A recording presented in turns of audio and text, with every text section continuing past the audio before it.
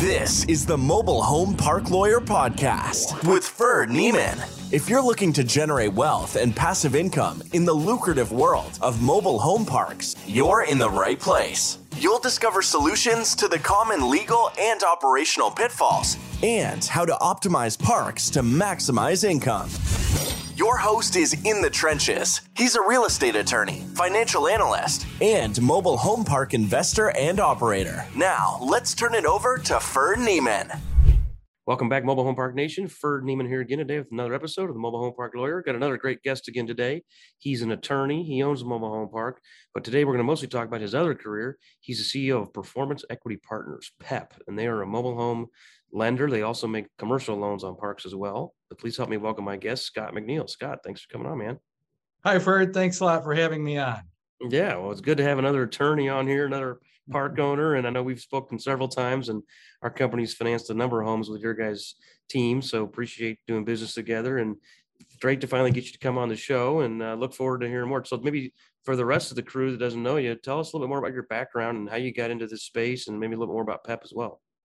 Yeah, absolutely. Thank you. So the company started in 2007.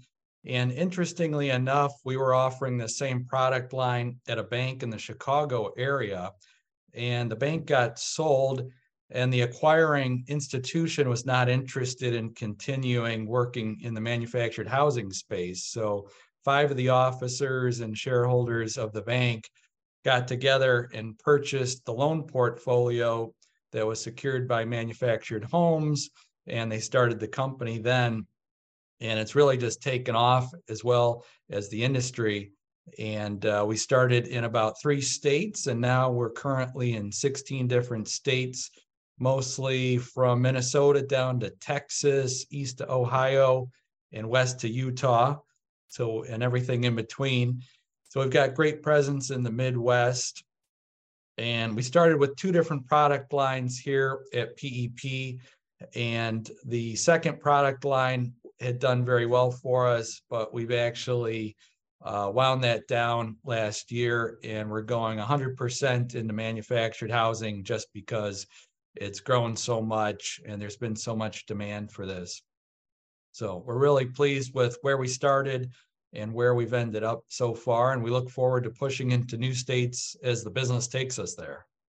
Yeah, great. No, I know that it was a little bit of a hurdle to get into Missouri, because you guys were like all around us, and then like, how do we get these guys here? And I know more recently you're there. So does that regulatory environment slow down some of your growth into other states?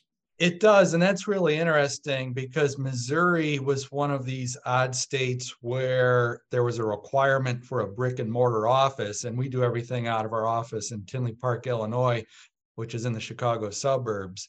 So we had deliberately gone around Missouri, right. And I noticed.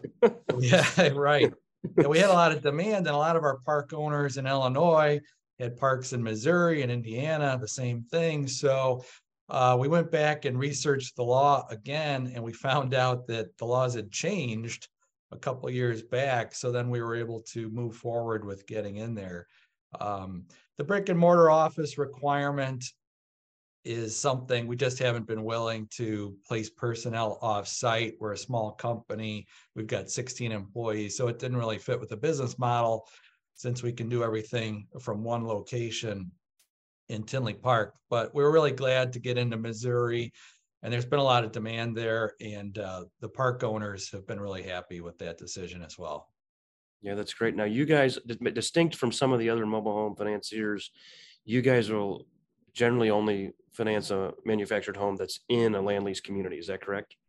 Yeah, that's correct. That's all we do. Chattel, just the house, has to be on a rented pad. Exactly. So maybe tell us about your standard loan, and maybe some of the restrictions, as far as any restrictions on age or loan to value, credit. Is there a credit score restriction, or is it more based on debt to income? Just so our audience can get a better feel for if PEP is the right fit for their community. Yeah, great question. And that's where we really shine. We have the most flexible loan terms in the program. Our program is a recourse program, so we do require the backstop of the community owner. And that's the first step. If somebody calls me up, we talk about their background and experience, how many pads they have under management currently. And if that all looks like a good fit, then we'll get them signed up. We'll get an agreement in place, and then they get assigned over to a loan officer here. And then we can start receiving applications. So our loan terms are very flexible. So for example, we don't care about the age of the unit as long as it's move-in condition. So we'll do pre-HUD homes. That's not a problem. We don't see a lot these days, but there's still a few out there.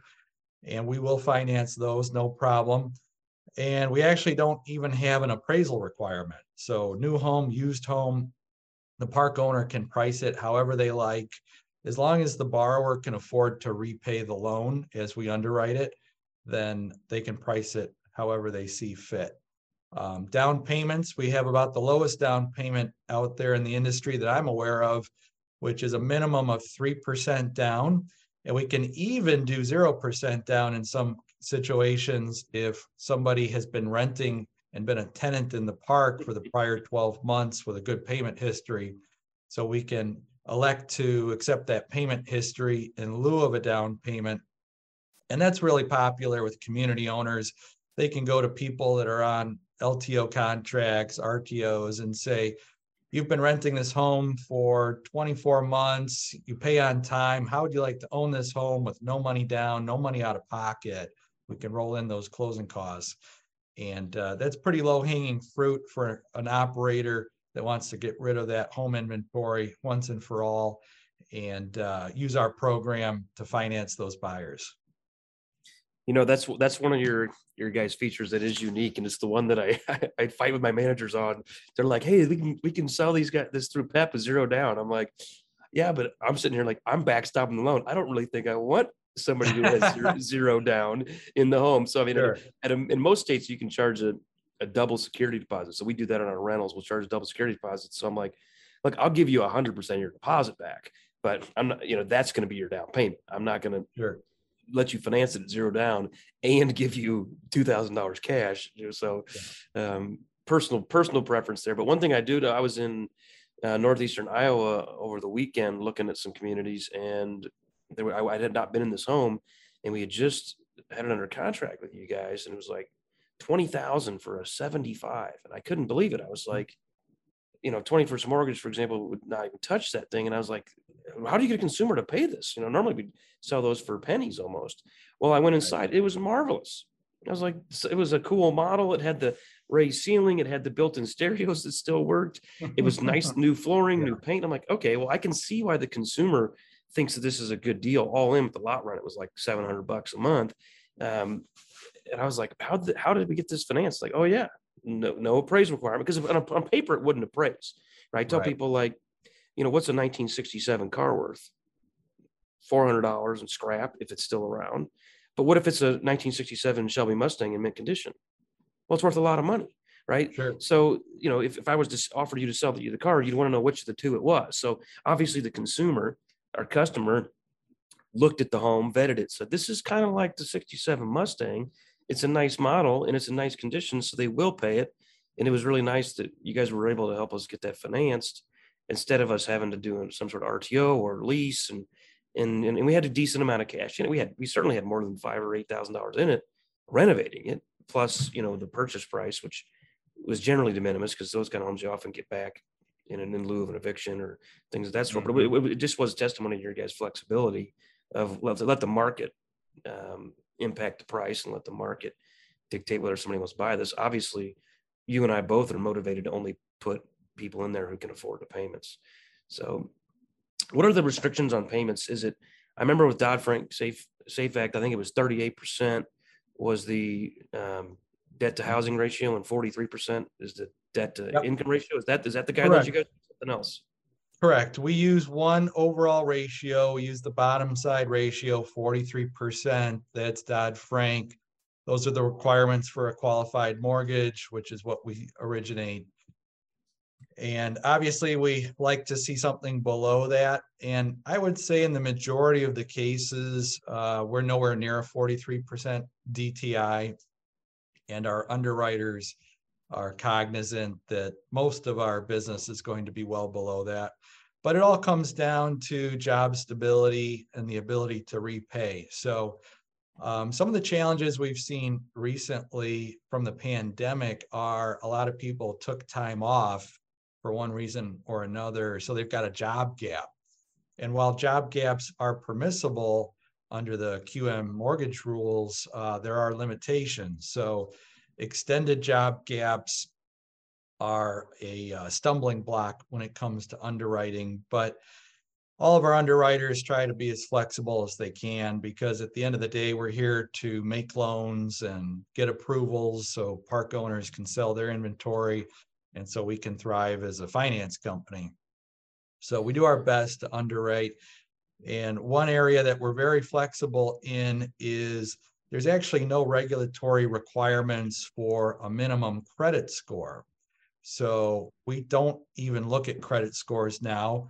While we do pull a credit report on every single applicant, instead of looking at a score, which really just summarizes all the accounts into a 3-digit number, we'll look at every account individually, see if it's being paid on time. If it wasn't being paid, let's get a letter of explanation. Let's understand why. And to see if that was a one-time event in the past and the applicant has since reestablished good credit. And that's really what we try to weigh more heavily.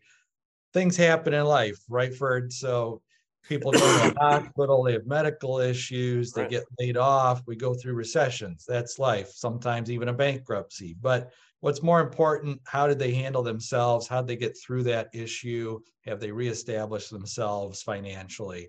And that's really what we focus on when we're underwriting an applicant. So 2 things really: job stability with income, and then credit history that is recently established and how they've been paying in the recent past. I think that's great that you guys can do that, because some companies won't do that. But it's, like if somebody had a major medical issue 3-4 years ago and missed every bill, like their credit score stinks, but that's a one-off event.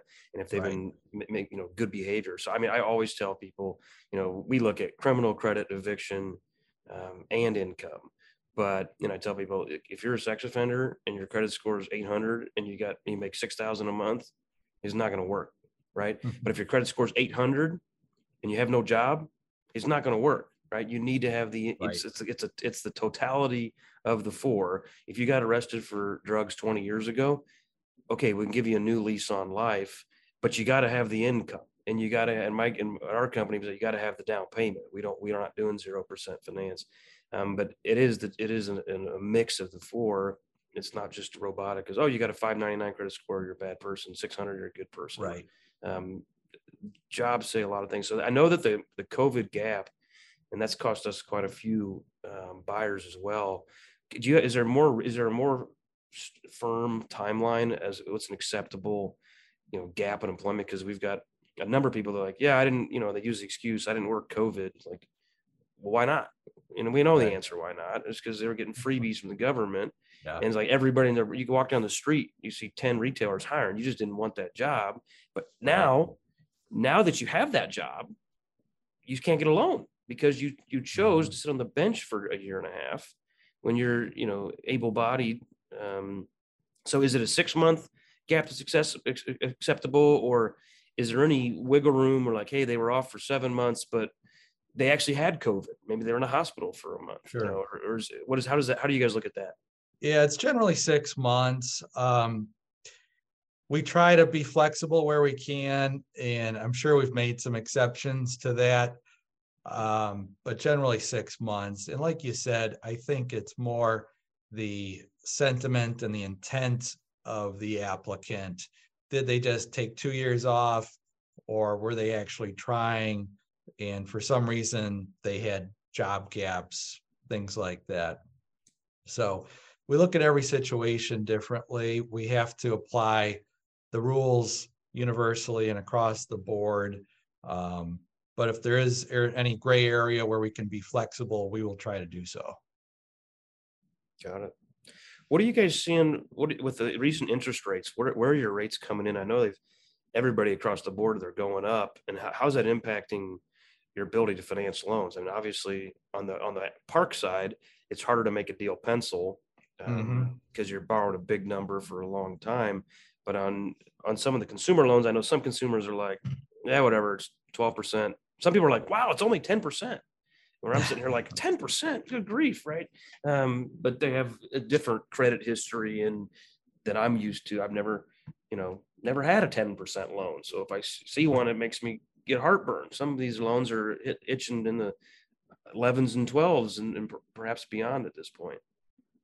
Sure. Great question. It's a really interesting time in terms of interest rates. This is something a lot of us haven't seen in their lifetimes before. So we're just riding it along as it all unfolds here and continues to unfold. So it's really a fascinating time. So we price all of our loans off of an interest rate index that gets published weekly. Everybody gets the same rate, regardless of credit, DTI, anything like that. There is a small adjustment for an amount over 50,000 or under 50,000. But generally our rates right now are somewhere between 12 and mid 13%. And interestingly enough, we have not seen a slowdown in home buying due to the interest rates going up. And we just wrapped up the month of February 2023, which turned out to be one of our best months ever here at the company, especially for a February. It's a shorter month. It's a cold month in most states. And community owners are selling homes. We're financing homes. People are buying homes. So there hasn't really been any impact in terms of buyer traffic. Now we'll see at some point the market's got to give, and there's got to be some level at which the velocity slows down here a little bit, but we have not seen it yet. One thing that's interesting that we are seeing is certain states have an interest rate cap. And for the first time ever, we're butting up against those interest rate ceilings. So that's a problem we haven't seen before. And we're kind of managing around that right now. Yeah, that's interesting. Now, what about other requirements? I know, some financiers really push hard on having your dealer license, some of them less so. What is your guys' status on, do I need my dealer's license and or any other sort of paperwork to get on board with you guys? Sure. The dealer license specifically is not something we've had a hard requirement for in the past. We highly recommend that community owners follow their state law and do whatever is required by state. It's not something we have required in the past from underwriting up front to get a community owner into the program. We are finding there are some states where if they're not licensed, there's an issue transferring title later on. I believe Indiana was one example of that. And we've had a few issues in Illinois as well. So generally, it's a good idea. Community owners should research the laws and do whatever they need to there.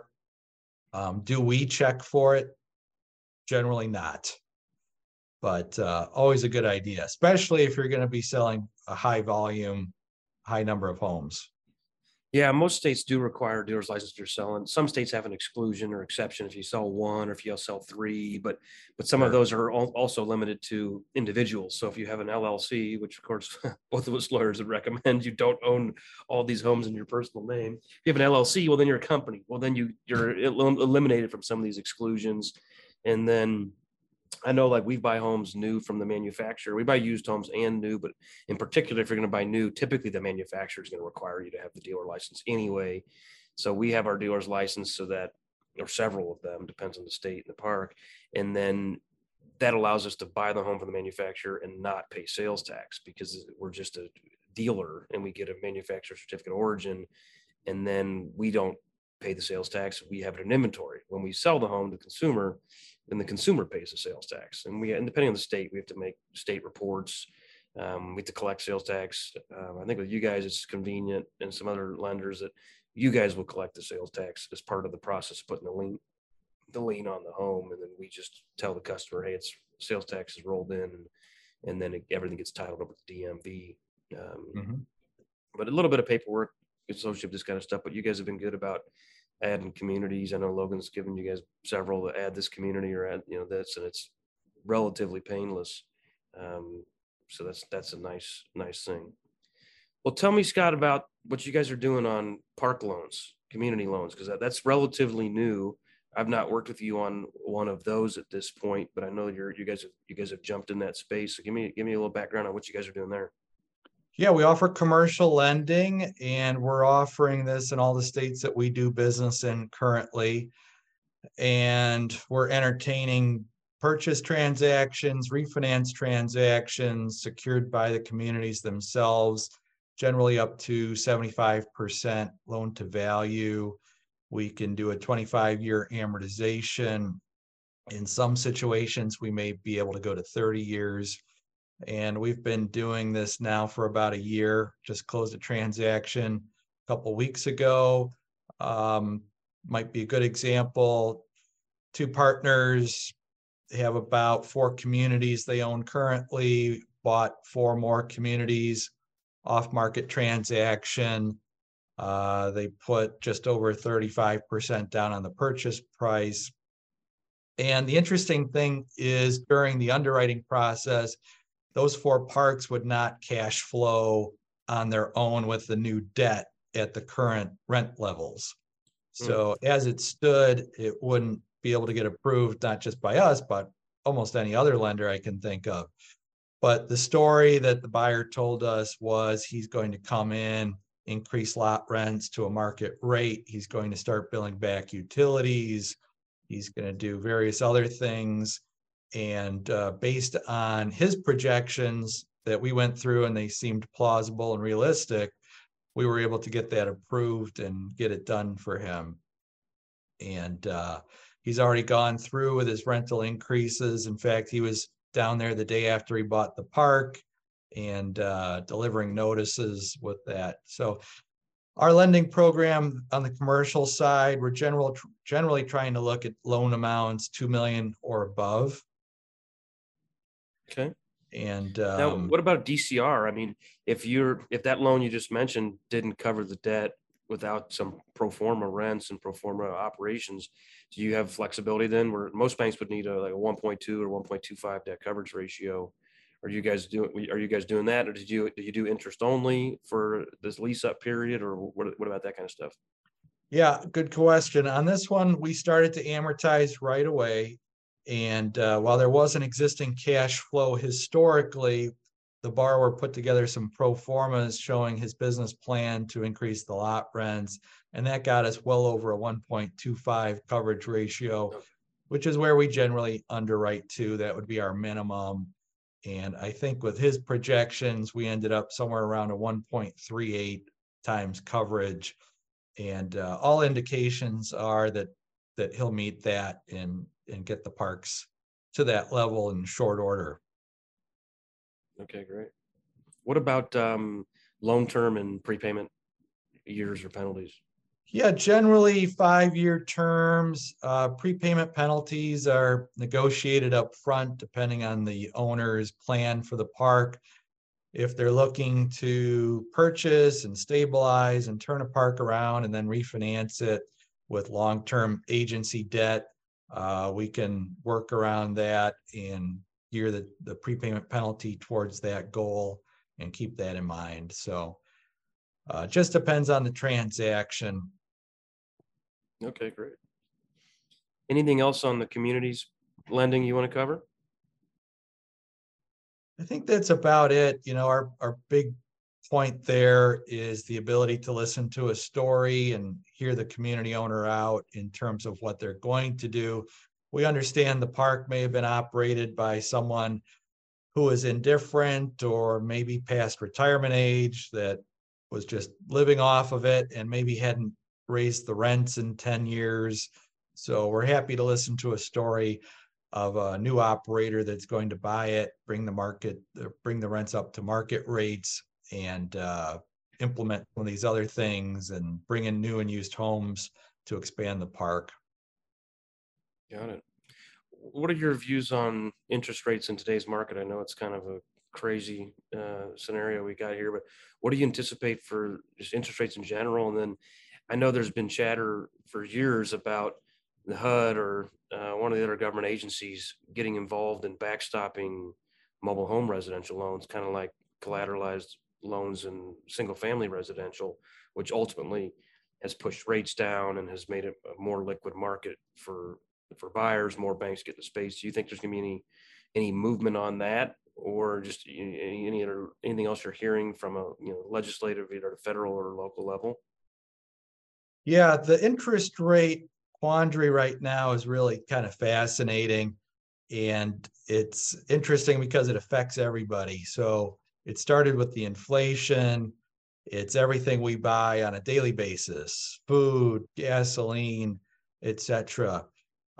Even meals we eat out at fast food restaurants that used to be $5, $6, $7 are now over $10.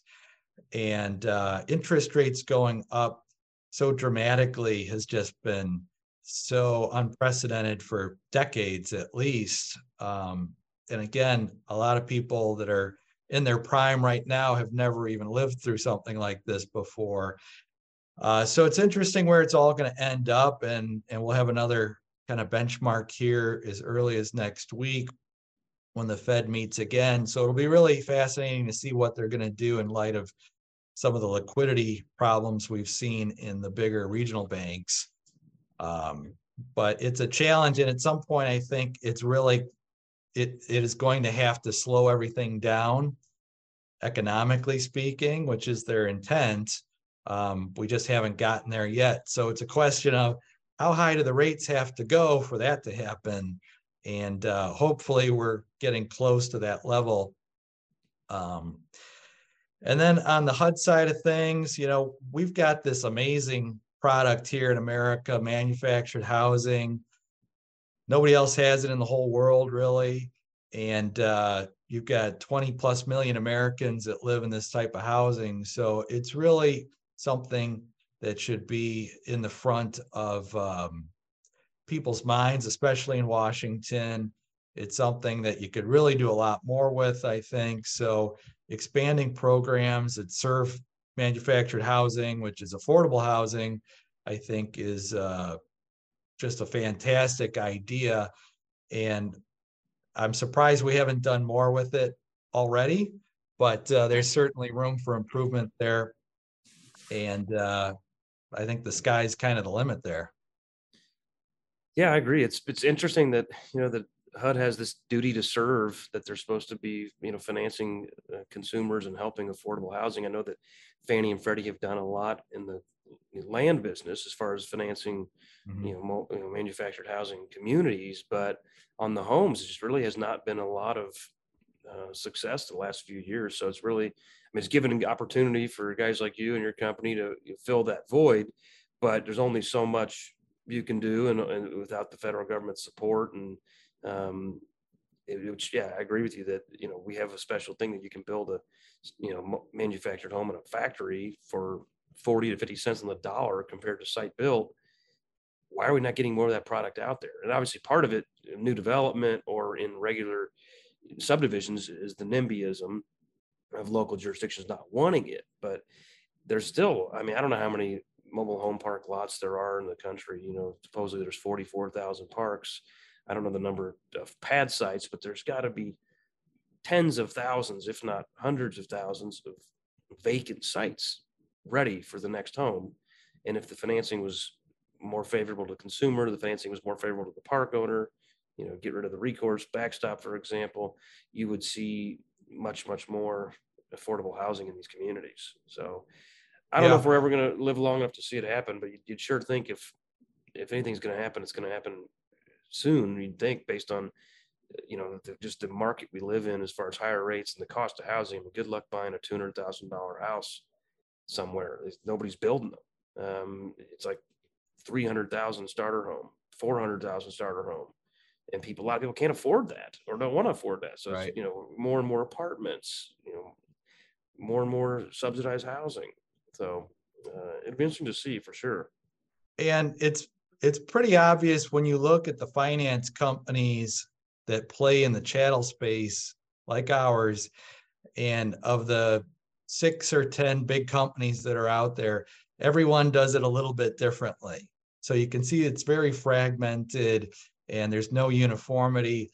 And really only an agency of the government would be able to bring that all together like Fannie and Freddie have done. So that's where the opportunity lies down the road. And will it happen? Like you said, I don't know. Maybe someday, but it's probably something we need. Yeah, for sure. All right, Scott. Well, any other tips or tricks or ideas you want to share before we jump? Anybody can feel free to call me. Our website's peplending.com. That's peplending.com. My number's on there. They can call me direct, 708-253-6010, and happy to discuss their needs as a community owner. And we'd love to get them into the program. All right. Sounds good, Scott. I appreciate it. All right, Ferd, thanks a lot. It's been a pleasure. Take care. You've been listening to the Mobile Home Park Lawyer Podcast with Ferd Neiman. Ready to learn more? Go to www.themobilehomelawyer.com for free resources and materials to help you succeed. If you love the podcast, go to Apple Podcasts, give us your review, and subscribe today. Thank you for listening. Neither the Supreme Court of Missouri nor the Missouri Bar reviews nor approves certifying organizations or specialist designations. The choice of a lawyer is an important decision and should not be based solely upon advertisements.